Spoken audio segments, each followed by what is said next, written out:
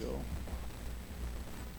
We are continuing our series today in Acts, in our Impact World sermon series, and we're moving at this point into, or actually through, chapter 18, having looked at the first part of chapter 18 last time as Paul was in Corinth and establishing ministry in a very decadent and prosperous town. It's an interesting place because with all of the wretchedness of Corinth, it's one of the only places he didn't get run out of town. So here we pick up with verses 18 through 28. If you have not already, I would invite you to turn there so that you can follow along. You want to be able to see what God's Word says, not just take my word for it. And again, there's nothing more important to the Christ follower than knowing God's Word, knowing what God Himself is revealing to us. So whatever you hear, whether from this pulpit or any other, make sure that you always check it against the Scripture. Anytime you find, whether it's myself, some radio preacher, an author, somebody you find on YouTube, if you find teaching that does not appear to match up with Scripture, you want to dig in. You want to make sure that you're not accepting error. With that, hopefully you've had enough time to look it up, and we will begin reading with Acts chapter 18, verse 18. Luke writes, Paul stayed on in Corinth for some time. Then he left the brothers and sisters and sailed for Syria, accompanied by Priscilla and Aquila. Before he sailed, he had his hair cut off at Cenchrea because of a vow he had taken. They arrived at Ephesus, where Paul left Priscilla and Aquila. He himself went into the synagogue and reasoned with the Jews. When they asked him to spend more time with them, he declined. But as he left, he promised, I will come back if it's God's will. Then he set sail from Ephesus. When he landed at Caesarea, he went up to Jerusalem and greeted the church, and then went down to Antioch. After spending some time in Antioch, Paul set out from there and traveled from place to place throughout the region of Galatia and Phrygia, strengthening all the disciples. Meanwhile, a Jew named Apollos, a native of Alexandria, came to Ephesus. He was a learned man with a thorough knowledge of the Scriptures. He had been instructed in the way of the Lord, and he spoke with great fervor and taught about Jesus accurately, though he knew only the baptism of John. He began to speak boldly in the synagogue. When Priscilla and Aquila heard him, they invited him to their home and explained to him the way of God more adequately. When Apollos wanted to go to Achaia, the brothers and sisters encouraged him and wrote to the disciples there to welcome him. When he arrived, he was a great help to those who by grace had believed. For he vigorously refuted his Jewish opponents in public debate, proving from the Scriptures that Jesus was the Messiah. Father, as we spend this time in your word today, we do so because we want to know you more. Lord, we recognize that an hour or two on a Sunday morning is not the same as digging deep into your word every day. So help us not to fall into the sin of consumer Christianity, where we come and we receive and then we walk away unchanged. We walk away unmotivated to know you more. Father, as we open your word, and even as we've sung these songs this morning, we recognize that we are prone to wander. Father, we confess to you that we have sinned and we do sin. We choose other things over you. We prioritize the things of this world over the eternal things. Help us to set our minds on things above. Help us not to get weighed down by the burdens and troubles of this world. Help us not to get caught up in our own comfort, wanting to find joy and happiness and peace from you as if you were some vending machine and that was all there is. Lord, we want those things, but we want you more. So, Father, as we seek you, as we set aside the sinfulness of the world, the flesh, and the devil, we ask that you would bless us Not because we are deserving, but because you are a good Father and you want to pour out good things on your children. Today, now, in this moment, Lord, receive our worship. Lord, honor our confession. Forgive us. Cleanse us from unrighteousness. And help us to rightly see and rightly handle the word of truth.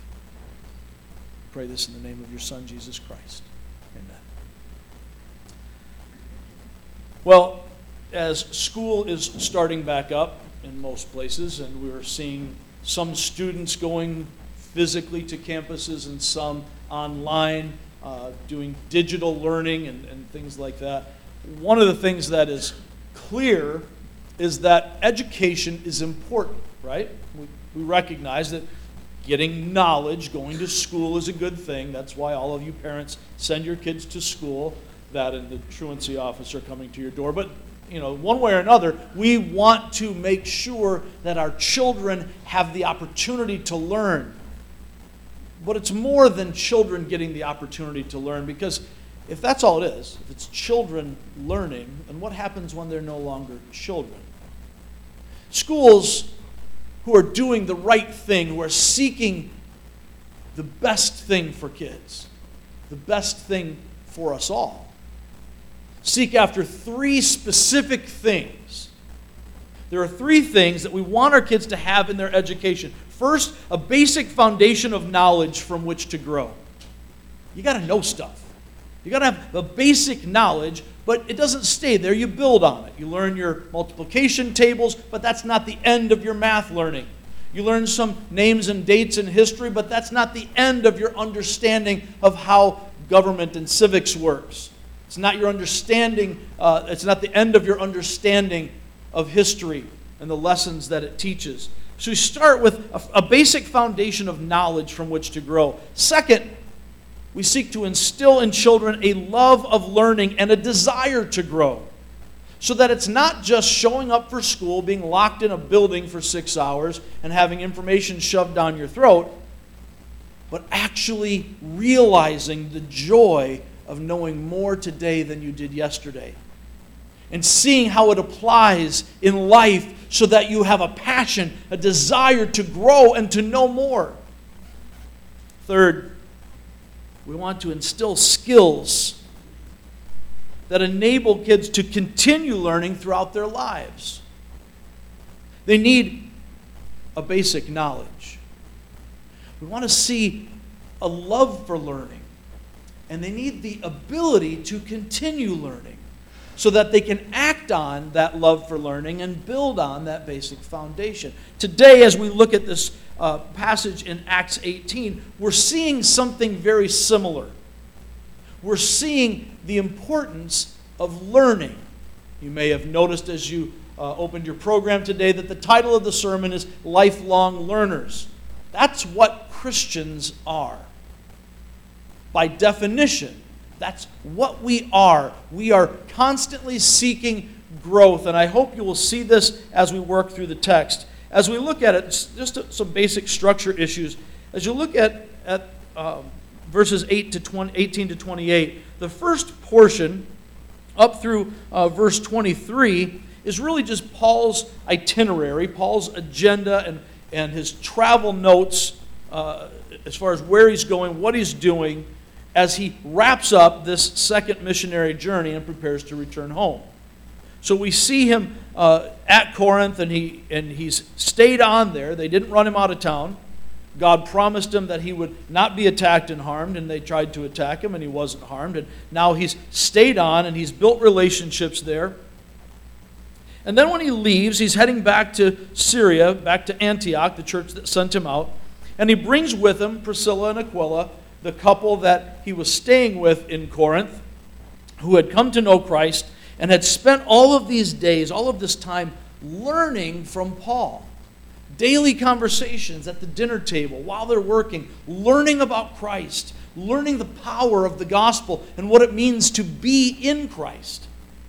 And he takes them with him, and they sail and it's an interesting thing. There's a little insert here, just a historical, biographical note in verse 18, where Luke tells us that before he sailed, Paul had his hair cut off at Cenchrea because of a vow he had taken.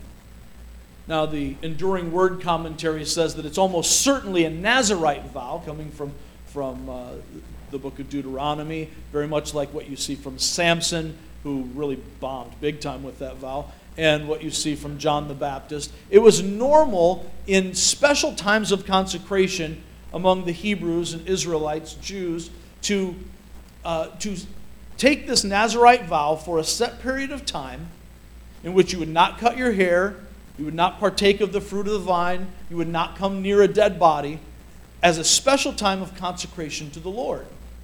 So, who knows why Paul does this? We're not told, but it's interesting that Paul, who has railed so heavily against ritualism, is not throwing out all ritual. He's throwing out the ism. He's throwing out the getting caught up in the ritual as the end rather than the means of being able to grow. So Paul, as a good Jew, having washed his hands, shaken out his clothes, knocked the dust off his feet several times now with his Jewish brethren in the synagogue, he has not turned away from the truth of Judaism. He's just saying you're not following it through to completion. He is raised a Jew. He still considers himself a Jew, but he primarily identifies with Christ rather than with the nation. So he still participates where it is useful in Jewish traditions and vows as it helps in furthering his growth. Anyway, as we continue, we see that they ask him to stay in Ephesus. After he gets to Ephesus, he takes Priscilla and Aquila there. He lands here. You may remember a few chapters ago, he wanted to go down to the area where Ephesus is, and the Holy Spirit wouldn't let him. So he had to go north, and he couldn't go north, and so he had to travel to the west, and he ends up going up into Macedonia, into northern Greece.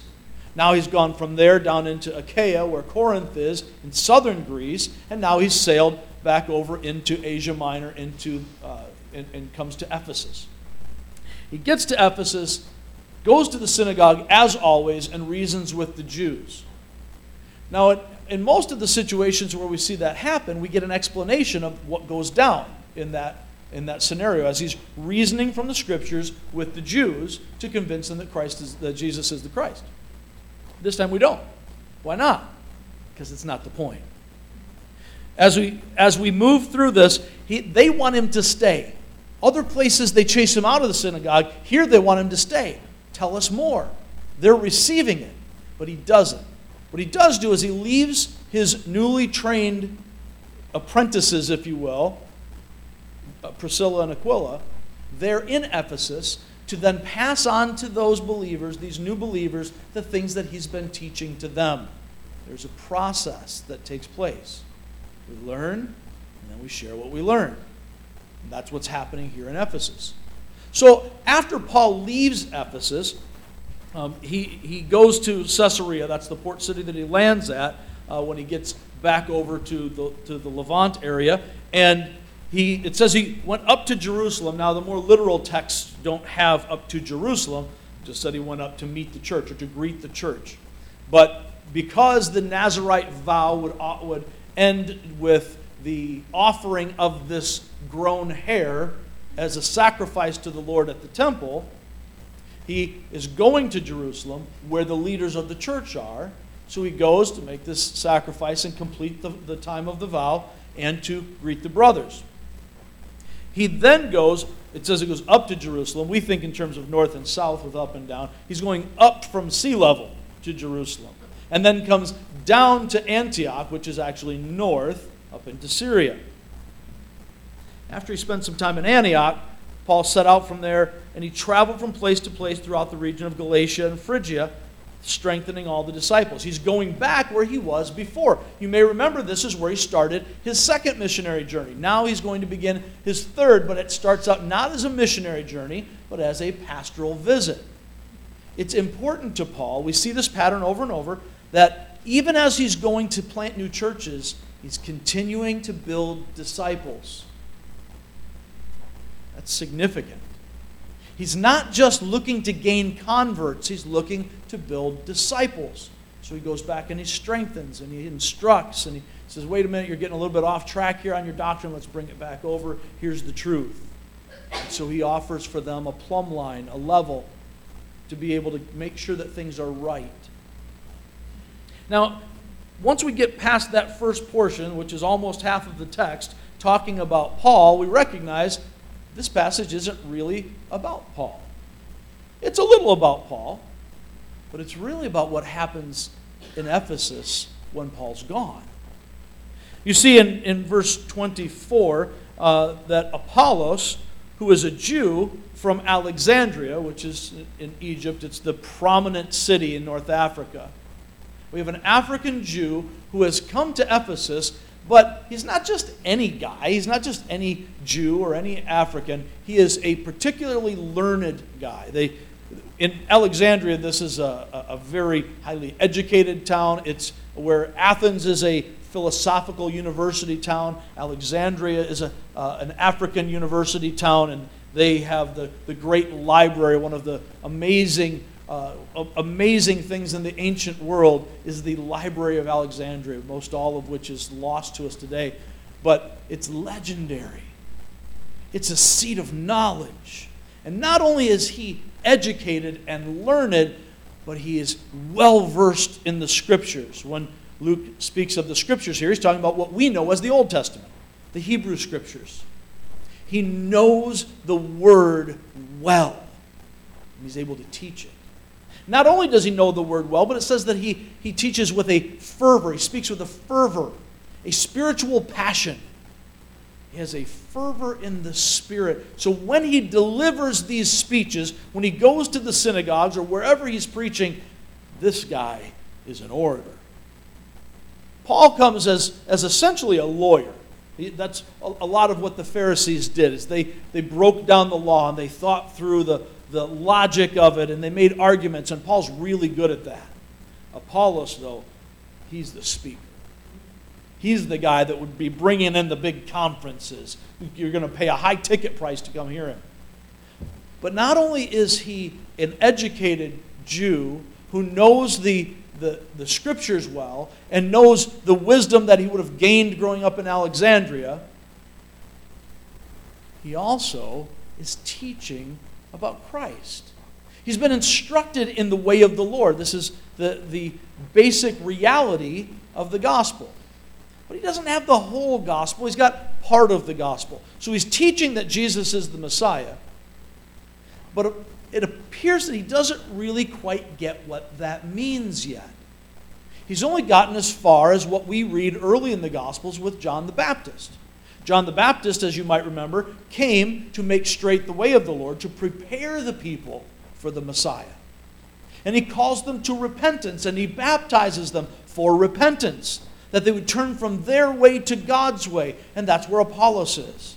He sees that Jesus is the Messiah, but he's still at the precipice there of the Old Testament, New Testament line, where we find John the Baptist. Until Priscilla and Aquila, relatively new believers, that have sat daily with Paul and been instructed in the deep things of God. Not mysterious knowledge, but the mystery of the gospel revealed in Christ. They hear him preaching, and they say, hey, would you like to come to our house? Come have some dinner. Have some Ephesian pizza with us. We're going to sit down. And in Ephesus, they probably had anchovies on it, so it's not really good for me. But anyway, they're going to have him come over for dinner. We're going to sit down and sort through this. And when he comes to dinner, they explain to him more fully the gospel, the reality of Christ. They fill in the gaps in his gospel. Now, understand, Apollos, very gifted. He's becoming prominent from his abilities, his skills, his charming, compelling personality as a speaker. In fact, we read later that the Corinthians, he'll end up going there, the Corinthians actually are starting to divide over whether we follow Paul or we follow Apollos, and Paul addresses that in his letter. It's like, man, we're on the same team. So this compelling speaker with this great education, who almost certainly knows more about so many things than Aquila and Priscilla, is instructed by them in the fullness of the gospel. There's some real powerful realities that take place here. And I've spent way too much time on that, so I'm just going to end up throwing away my schedule here. We're going to press on. You know I want to break this down real thoroughly. We're going to have to move quickly, so I'm going to have to trust you to do some digging on your own. You should be in your word every day anyway. You should be digging into the Scriptures, spending time, just you and God, talking, praying, reading. Because if you don't, then your roots are only going to be shallow and the storms of life are going to uproot you and rock you regularly. If you're struggling with your faith, ask yourself, how seriously am I taking developing my growth and my maturity? Probably a correlation for you. As we move into this, there are some related passages I want us to see. So I'm just going to read these. I'm not going to expound them really. I'm just going to read them. Romans 12, 1 and 2. I'm not going to have you turn there. I just want to point out, Paul says in Romans 12 that in light of all that God has done, in view of God's mercy, offer your bodies as a living sacrifice. This is your spiritual act of worship. He says, don't be conformed any longer to the pattern of this world, but be transformed, changed from within, by the renewing of your mind. Keep that in mind as we read these passages. Ephesians chapter 4, please turn with me there. If you're still in Acts, you're going to turn to the right. All of these will be to the right of Acts, and we'll just kind of go in order of books, so you'll just keep moving to the right. We're going to look at Ephesians chapter 4. The first 7 verses, and then we'll jump down to verse 11. Ephesians 4. This is Paul writing, this is much later, writing back to the church at Ephesus. He says, as a prisoner for the Lord, then, I urge you to live a life worthy of the calling you've received. Be completely humble and gentle. Be patient, bearing with one another in love. Make every effort to keep the unity of the Spirit through the bond of peace. There's one body, one Spirit. Just as you were called to one hope when you were called, one Lord, one faith, one baptism, one God and Father of all, who is over all and through all and in all. But to each one of us, grace has been given as Christ apportioned it. Jump down to verse 11. So Christ himself gave the apostles, the prophets, the evangelists, the pastors and teachers to equip his people for works of service, so that the body of Christ may be built up until we all reach unity in the faith and in the knowledge of the Son of God and become mature, attaining to the whole measure of the fullness of Christ. Then we'll no longer be infants tossed back and forth by the waves and blown here and there by every wind of teaching and by the cunning and craftiness of people in their deceitful scheming. Instead, speaking the truth in love, we will grow to become in every respect the mature body of him who is the head, that is Christ. From him the whole body, joined and held together by every supporting ligament, grows and builds itself up in love as each part does its work. Turn the page, if you would, to Philippians chapter 1. It's only going to be 1 or 2 pages for you. Philippians chapter 1. Paul again writing to the church at Philippi, the first church that he plants as he starts his first missionary journey. He says, I thank my God every time I remember you. In all my prayers for all of you, I always pray with joy because of your partnership in the gospel from the first day until now, being confident of this, that he who began a good work in you will carry it on to completion until the day of Christ Jesus. It's right for me to feel this way about all of you, since I have you in my heart. And whether I am in chains or defending and confirming the gospel, all of you share in God's grace with me. God can testify how I long for all of you with the affection of Christ Jesus. And this is my prayer, that your love may abound more and more in knowledge and depth of insight, so that you may be able to discern what is best and be pure and blameless for the day of Christ, filled with the fruit of righteousness that comes through Jesus Christ, to the glory and praise of God. Turn the page, again, it's one or two pages, to Colossians chapter 1. Writing a similar message to the church at Colossae, Paul says, starting with verse 3, "We always thank God, the Father of our Lord Jesus Christ, when we pray for you, because we have heard of your faith in Christ Jesus and of the love you have for all God's people, the faith and the love that spring from the hope stored up for you in heaven, and about which you have already heard in the true message of the gospel that has come to you. In the same way, the gospel is bearing fruit and growing throughout the whole world, just as it has been doing among you since the day you heard it and truly understood God's grace. You learned it from Epaphras, our dear fellow servant, who is a faithful minister of Christ on our behalf, and who also told us of your love in the Spirit. For this reason, since the day we heard about you, we have not stopped praying for you. We continually ask God to fill you with the knowledge of His will through all the wisdom and understanding that the Spirit gives, so that you may live a life worthy of the Lord and please Him in every way, bearing fruit in every good work, growing in the knowledge of God." Again, turn the page to chapter 3 of the same book.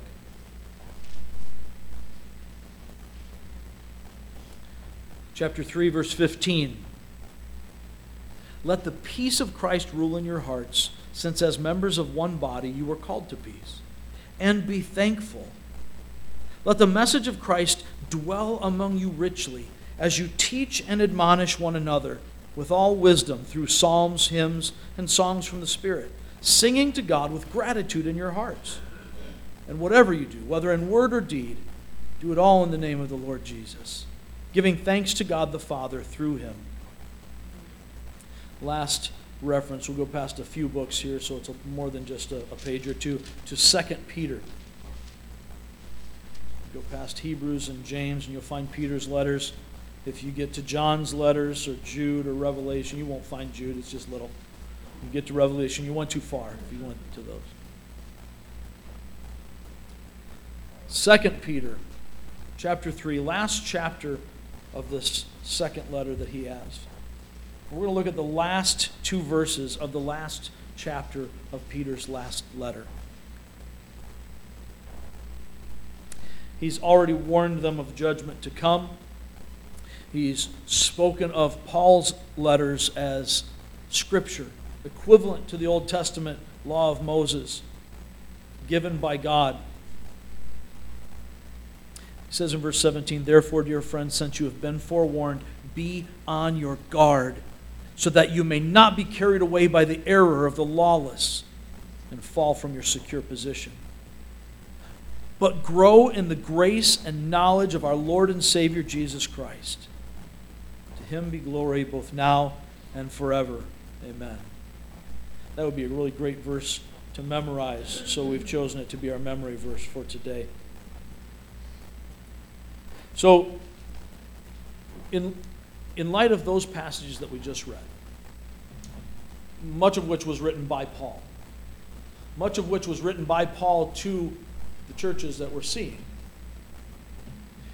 it's important for us to be able to draw from the passage that we have what Luke wants us to see, what is happening in Paul's life and Apollos' life and Priscilla and Aquila's life. What's happening in the churches. Is it that we need just another historical sketch of what's going on? Well, yes, that's part of it, because that is part of the purpose of this book. But just as Luke wrote his gospel to Theophilus so that he could be sure, that he could be certain of the things he's been taught, for the same reason he's writing Acts to his friend Theophilus, and by extension to all of us, so that we can be sure and we can be certain of what we have been taught, the good news about Jesus that we have received. And as he lays this out in Luke, in the gospel, He's laying out what Jesus began to do and to teach. Now when he gets to the book of Acts, he's laying out what happens after Jesus returns to the Father and sends the Holy Spirit in his place to be with each of us. And so as the church grows and expands, what we are receiving from the apostles is the foundation of our knowledge. So we need to recognize what they are doing and why they are doing it. How does it apply to us? The climax of the passage we're reading in Acts 18 is really verse 26. Everything hinges on that verse. It's kind of the pivot point. Let's go ahead and walk through this, and we'll see some points. You can fill in blanks in your program. First off, the first section, verses 18 to 23, show us that gospel ministry is more than evangelism. Gospel ministry is more than evangelism. Bear in mind, it's never less than that. It starts with sharing the good news. You can't teach someone to live in Christ if they don't know Christ, if they're not in him. And how can they believe if they haven't heard? Somebody has to share this. So it's never less than evangelism. But Paul's primary concern is not to make new converts, but to build disciples. In Matthew 28, verses 18 to 20, you can just jot it down, look it up later. Most of you probably are familiar with it when you hear it because we've talked about it lots of times. In Matthew 28, verses 18 to 20, Jesus gives us the Great Commission. And he starts by saying, therefore, because all authority in heaven and on earth has been given to me, go and make disciples. Now, he doesn't say go and make converts. Let's go build the church and get our numbers up so we can have a lot of influence and be a powerful political force in the world. He says, make disciples. How do you make disciples? You do it by identifying them with the death and resurrection of Jesus Christ. Collecting them together so that everything about their life is now identified with Jesus. That's what baptism is for. Go and make disciples, baptizing them in the name of the Father and the Son and the Holy Spirit. So as we bring people and they become converts, what that means is I died to me, I died to this world, I died to my sin as I identify with Christ on the cross, and I'm raised up with him to a new life, able to live for God, to please him for the first time ever.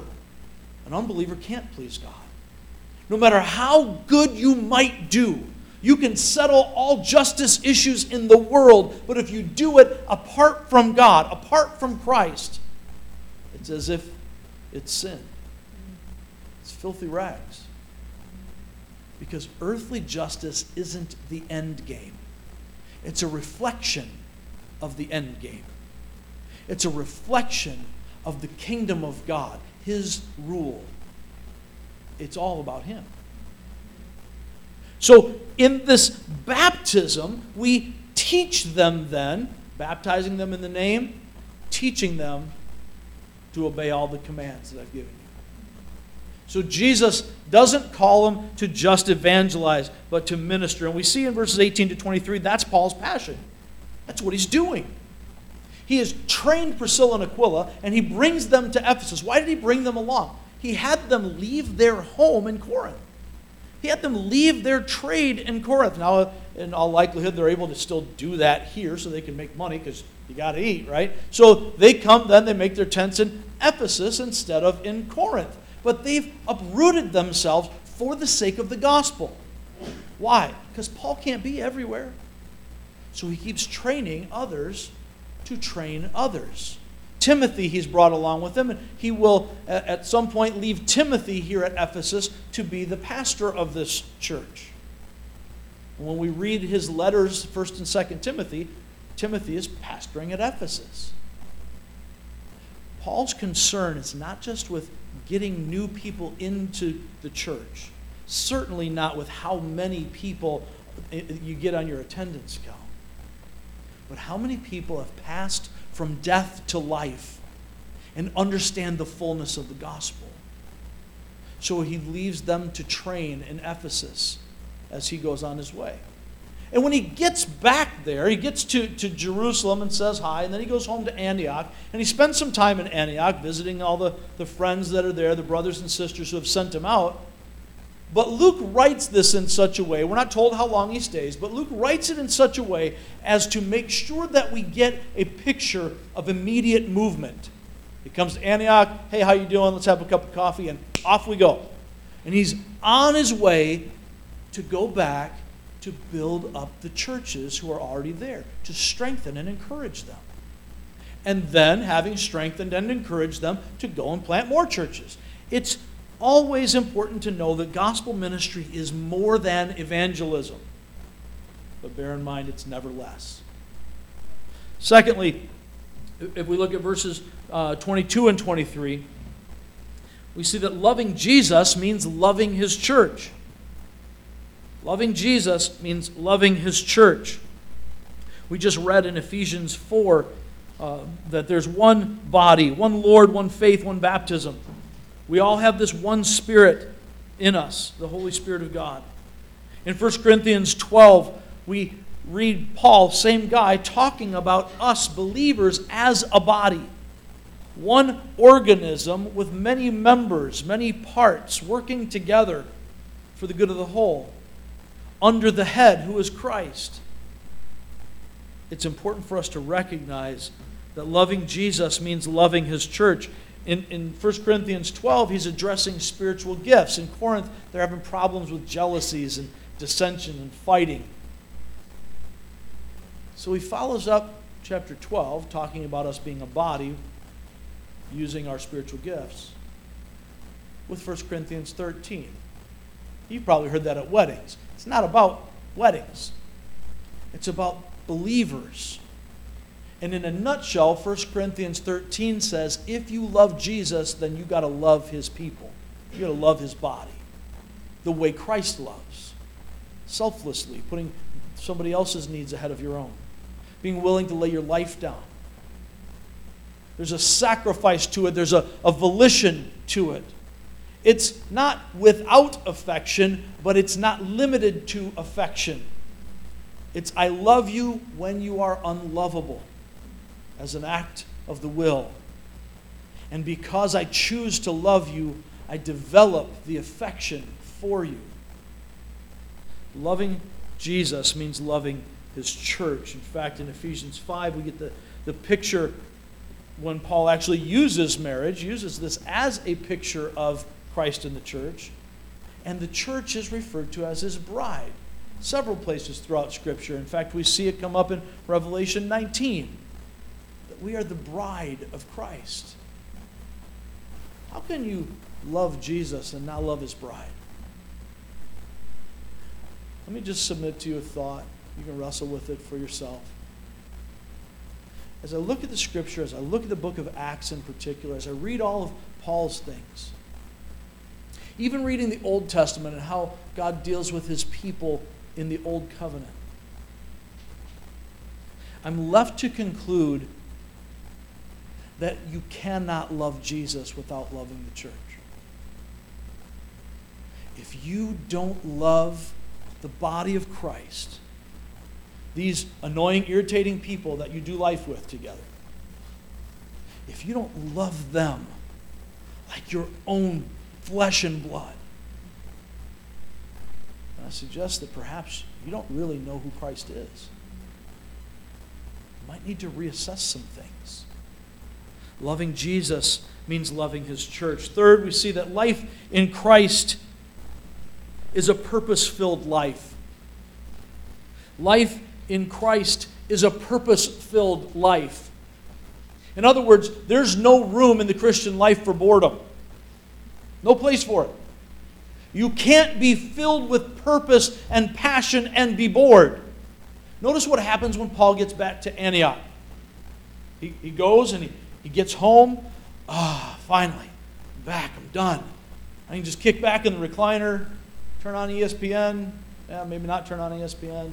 But, as he's there, he's not just saying, that's it, I'm done. There's too much left to do. People are dying without Christ. People who know Christ need to be taught, need to be raised up so they can make disciples.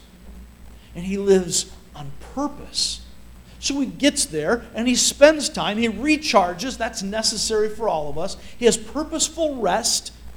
I'm sure he's reporting everything that's happened to the believers who sent him. And then he gets back on the road. Why? Because there's work to do. Paul isn't bored 1 minute. He's in prison later, and he's not bored in prison. He's chained up. What does he do? Oh, he just writes the Bible. No big deal. Reminds me a little, those of you who are with us on Wednesday nights, of John Bunyan, in prison for 12 years for preaching the gospel unauthorized by the government. And what does he do while he's in prison? He just writes the greatest book outside of the Bible that's been written in Western civilization. No big deal. Pilgrim's Progress. Yeah, fine. Just changed the life of thousands and thousands of people. So then he gets done with that, and he writes another one. And then he writes another one. Purpose. Living with purpose and passion because you recognize a reality that is bigger than your moment kills any concept of boredom. Life in Christ is a purpose-filled life. Philippians 1:21, Paul said, "For me to live is Christ, and to die is gain." I'm torn because for myself, man, I'd rather go home. I want to be with Jesus face to face. Many of us think, oh man, what a morbid thought. He's got a death wish.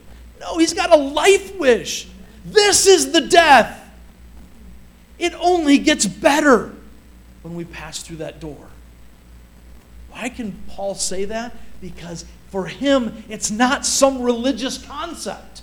It's not something I muster up inside that I'm going to find some strength and hope and confidence by trusting in this. Yeah, it's hard. I don't want to leave this world. But no, for him, this is reality. Everything here is pointing there. I can't wait to get there. But why do I stay here? Why does God keep me here? And why do I rejoice in it? Because there's work to do.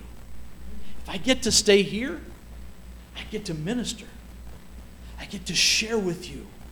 We get to do life together, and we get to point others to Christ. We'll get home in time. Purpose. Life in Christ is a purpose-filled life. Next, notice the gospel is more than knowledge. Preaching it takes more than skill. The gospel is more than knowledge, and preaching it takes more than skill. Now, I'm not talking just about pastors, preachers, people who stand up in front and proclaim, but proclaiming the word of truth every day. Yes, for sure, pastors, evangelists, preachers, but each one of us has a pulpit. It's the life that God has given you and the circle of influence that you have. And it takes more than just knowledge. It takes more than just skill. It takes a heart surrendered to Christ. Notice with Apollos, we're looking at verses 24 to 26 of Acts 18. Meanwhile, a Jew named Apollos, a native of Alexandria, came to Ephesus. He was a learned man with a thorough knowledge of the Scriptures. He's got all the knowledge. He had even been instructed in the way of the Lord, and he spoke with great fervor, great spiritual passion, and taught about Jesus accurately. The things that he said about Christ were right. They were just incomplete. He didn't quite know to go farther. He taught about Jesus accurately, though he knew only the baptism of John. He understood the Old Testament scriptures. He understood how they showed and taught that Jesus was the Messiah. He understood that we needed to repent and turn to God. What he didn't seem to understand yet was that Jesus Christ is the fulfillment of it. Our hope is not merely in repentance, but our hope is in Christ himself. So Priscilla and Aquila take him aside and they teach him more adequately, more fully, more completely. Now, what are they going to teach him besides repentance? That sounds pretty good. He already knows Jesus is the Messiah. That sounds pretty good. They're going to teach him that I need to die. I need to die to myself in Christ. I need to reckon myself as nailed to the cross with him. What we saw in Romans 12:1. view of God's mercy. What else could you do? If he died for me, I need to identify with him and live for him. Now, we're not told this, but I assume at this point, I think it's a reasonable assumption. It's not without a logical foundation. I believe at this point, Apollos gets baptized, identified with Christ. Prior to this, he was identified with God in repentance in the baptism of John. But now, having received it more fully, more adequately, is there any doubt? As we see elsewhere in Acts, that the first thing he wants to do is say, if that's how we show that we belong to Christ, then baptize me too. Flood me, engulf me. I want to be covered head to toe in the message and the symbol of Jesus Christ. Because right now, today, I choose to receive him, to die with him, and to accept his life by the Holy Spirit in me. Now, the reason I think this is new for Apollos is we have an incomplete gospel here. That's clear. But Paul's going to come back and deal with those that Apollos had taught in Ephesus. And they don't have the full gospel yet. So he's going to fill in the gaps as Priscilla and Aquila do for Apollos. The gospel is more than knowledge. Preaching it takes more than skill. In fact, when Paul writes to Timothy and Titus about appointing elders and deacons, the leaders of the church, for elders, one requirement on a big list is that they're able to teach. Knowledge is important. The rest is about the person they are, their character. Are they surrendered to Christ in their daily living? Deacons, who are a servant ministry, aren't required to be able to teach, but all of the character qualities of living for Christ, letting his life live through you, are still there for deacons. Next, notice this. Sound doctrine must be protected and preserved. Sound doctrine must be protected and preserved. You can, on your own time, read the book of Jude. Jude, there's just one chapter. It's real simple, real short. But in verse 3, Jude, the half-brother of Christ, writes to the church. He says, I wanted to write to you about this other stuff, man. I really wanted to go with you. But I feel compelled that I have to come back to this defending sound doctrine. I can't let you stray. There's error, and we've got to fight it. And he goes on to describe some of the error that they're needing to fight against. But the point in verse 3 is that whatever else I had on my agenda has to wait until we defend the faith, until we protect and preserve the apostles' teaching, the sound doctrine. In 2 Timothy chapter 1, verse 14, he's called by Paul to guard the good deposit. That gospel message, the sound doctrine that had been entrusted to Timothy as a pastor in Ephesus, as a preacher of the gospel, he was called to guard it. Do whatever it takes to make sure that you don't let this get perverted. I fear for the church in America today, because we're so quick to water down the gospel, to dilute the teachings of the Scriptures so that it's more comfortable, so that it's more attractive, so that it's less old-fashioned. Oh, well, we need to change with the times. The Bible is really a living document. God is still speaking, and what it said then isn't really the same as what we're living today. This is being taught from pulpits that call themselves Christian. Sound doctrine must be protected and preserved. We saw in 2 Peter 3:17 that Peter called the church to be on guard so that they wouldn't be carried away by error, by the lawless. Sound doctrine must be protected and preserved. Notice also, both message and manner matter. Both message and manner matter. A good word must be well spoken. It needs to be said in the right way at the right time. You can be right all day long, but if you're a jerk, I'm not going to listen to you. It's just reality. In Proverbs 25:11, we read that a word aptly spoken or fitly given is like apples of gold in settings of silver. In other words, the right word in the right way at the right time is a beautiful thing. Priscilla and Aquila don't confront Apollos in front of everybody. They don't grab him after the service and say, "Dude, what's wrong with you?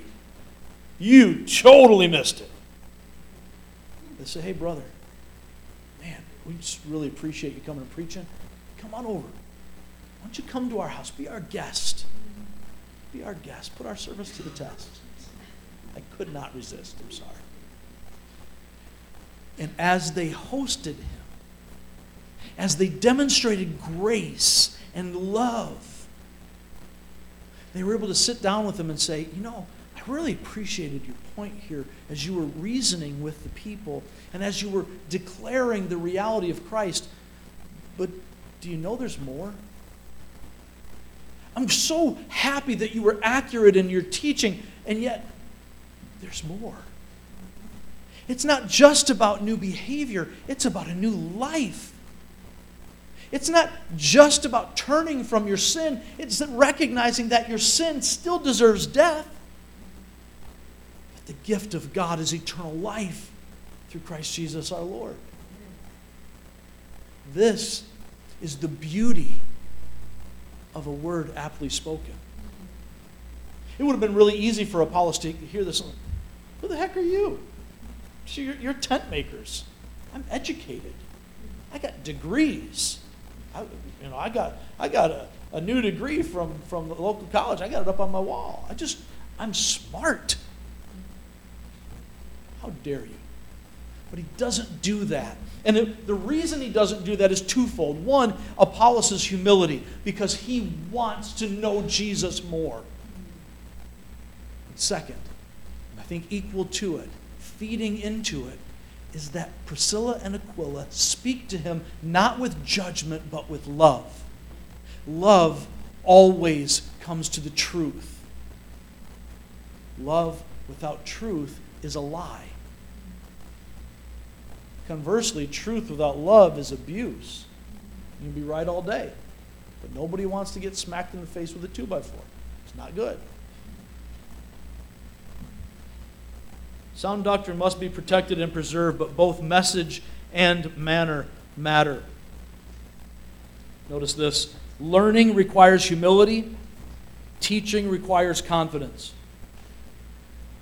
Learning requires humility. Teaching requires confidence. There are two things that are happening here. Apollos is humble enough to learn. Priscilla and Aquila are confident enough to teach. Confident enough to take someone who's clearly more educated than they are and say, "You know, I respect your knowledge, but sound doctrine matters." There are two competing passages, or what appear to be competing passages, in my mind. You can jot them down and check them out. James 3:1, where James says, James, brother of Christ, pastor at Jerusalem, leader of the church, when he says in his letter, "Not many of you should presume to be teachers, because teachers are held to a higher standard." It's a warning about taking it lightly. There's a responsibility. And that's balanced by 1 Timothy 3:1. 1 Timothy 3:1, where Paul is writing to Timothy about the requirements for elders and deacons. And he says, if anyone desires to be an elder, an overseer, he desires a noble task. There's a constant encouragement both ways throughout the Scriptures. The entire book of Proverbs deals with being a humble learner and also teaching. where teaching is appropriate. The two go hand in hand. So you should desire to grow into maturity and to be a leader, to use what God has given you to teach others, but you should never take it lightly. Because the reality of the matter is, if I presume to teach someone else, I darn well better be right. It requires a confidence, not in myself. There's zero chance that Priscilla and Aquila were more confident in their strength, knowledge, ability, intelligence, quick-wittedness than they would be in Apollos'.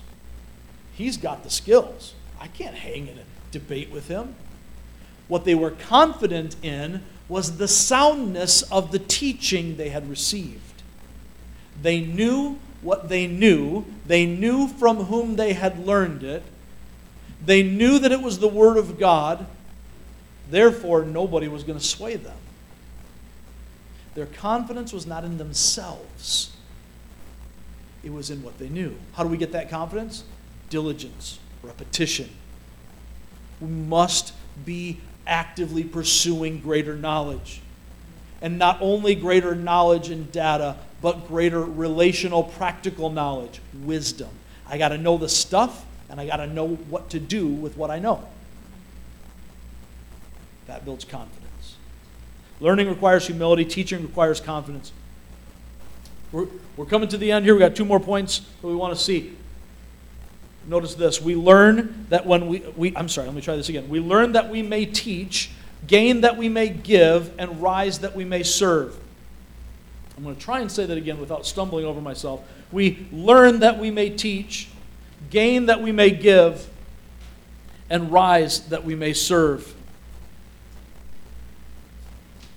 Verse 27 kind of brings this together for us. When Apollos wanted to go to Achaia, the brothers and sisters encouraged him and wrote to the disciples there to welcome him.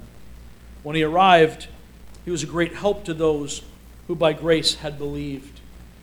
This wasn't just about Apollos. He learned from Priscilla and Aquila, though he was prominent and they were not. He learned from them so that then he could teach it to others. Priscilla and Aquila, not clergy, not professional preachers, tent makers, learned from Paul that they could then teach others. That's why he has them in Ephesus in the first place. It's important for us to recognize that all of the gifts that God gives us are for use for His kingdom. 1 Peter 4:10, each of you should use whatever gift you have received to serve others. This is what we're called to use what we have gained to give to others. In Matthew 20, in fact, in all of the Gospels, we see this picture of the first being last. If you want to follow me, you've got to make yourself a slave to everyone. You need to become last. You need to serve. And Jesus points out, look, even the Son of Man, even Christ Himself, didn't come to be served, but to serve and to make His life a ransom for many. Apollos was raised up to prominence by his gifts that God had given him. Those gifts were given him so that he could serve. We learn that we may teach, gain that we may give, and rise that we may serve. Lastly, notice this. Offering our gifts back to the Lord pleases Him and strengthens His people. Offering our gifts back to the Lord pleases Him and strengthens His people. Verses 27 and 28, we see that Apollos ends up going to Achaia. He'll spend time in Corinth there. The brothers and sisters in Ephesus encouraged him. They supported him in it. They wrote to the disciples there to receive him, to welcome him. When he gets there to Achaia, perhaps even directly to Corinth, he was a great help to those who by grace had believed. For he vigorously refuted his Jewish opponents in public debate, proving from the Scriptures that Jesus was the Messiah. The gifts that God had given to Apollos put him out front. It was the nature of the gifts: speaking, teaching gifts, to be able to make the case, to present it in a compelling way. And he did that.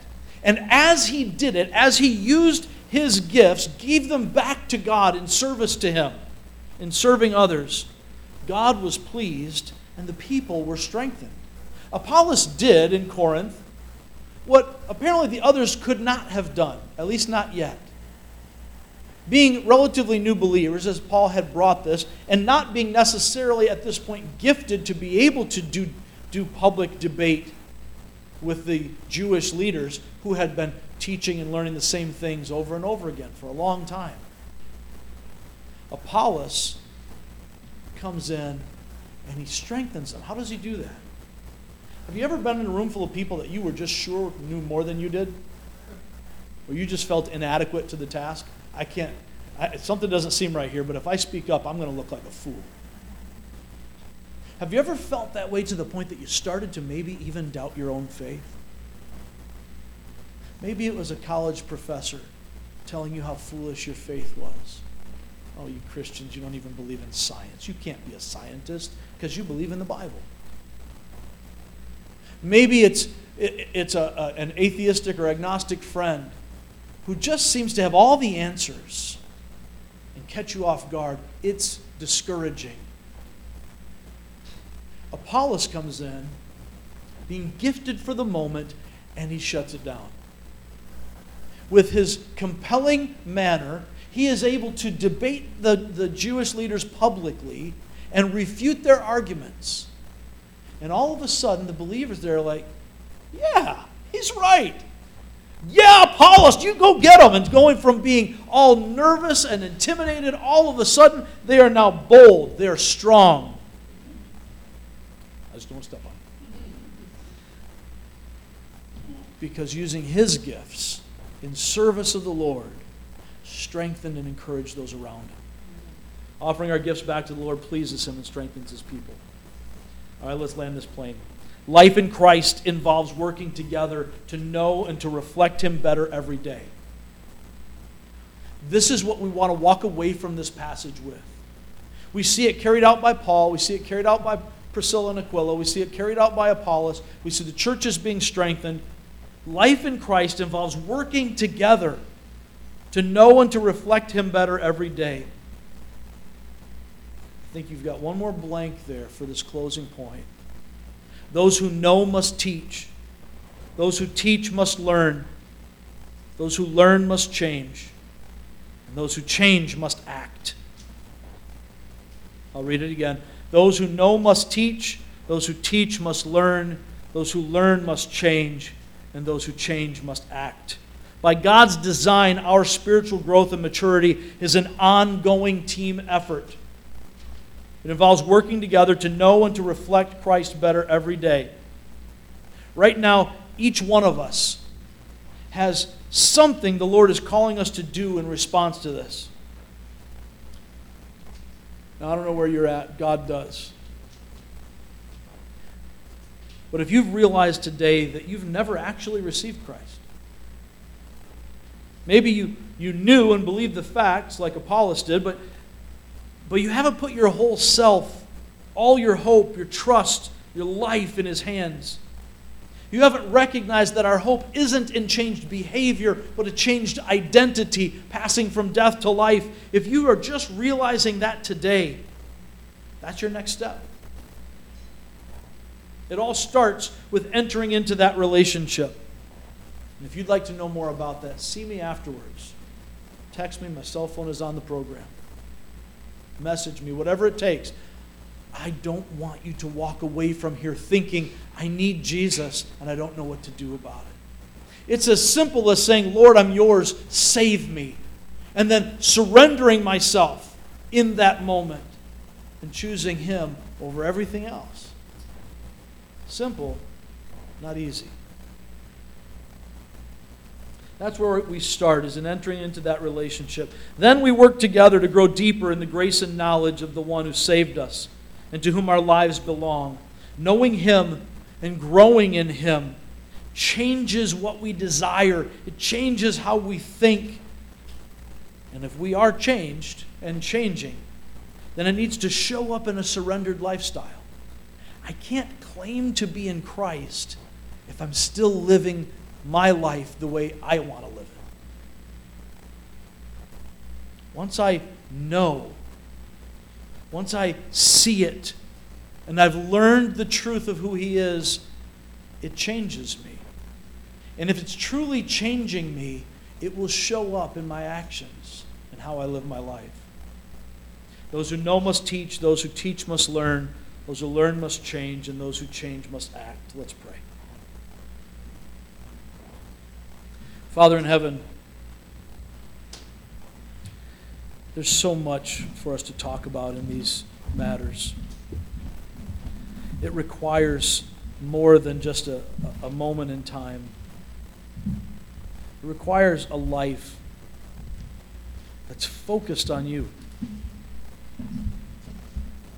Father, we recognize that so often we do church the same way we do anything else, through our own efforts, by what seems right.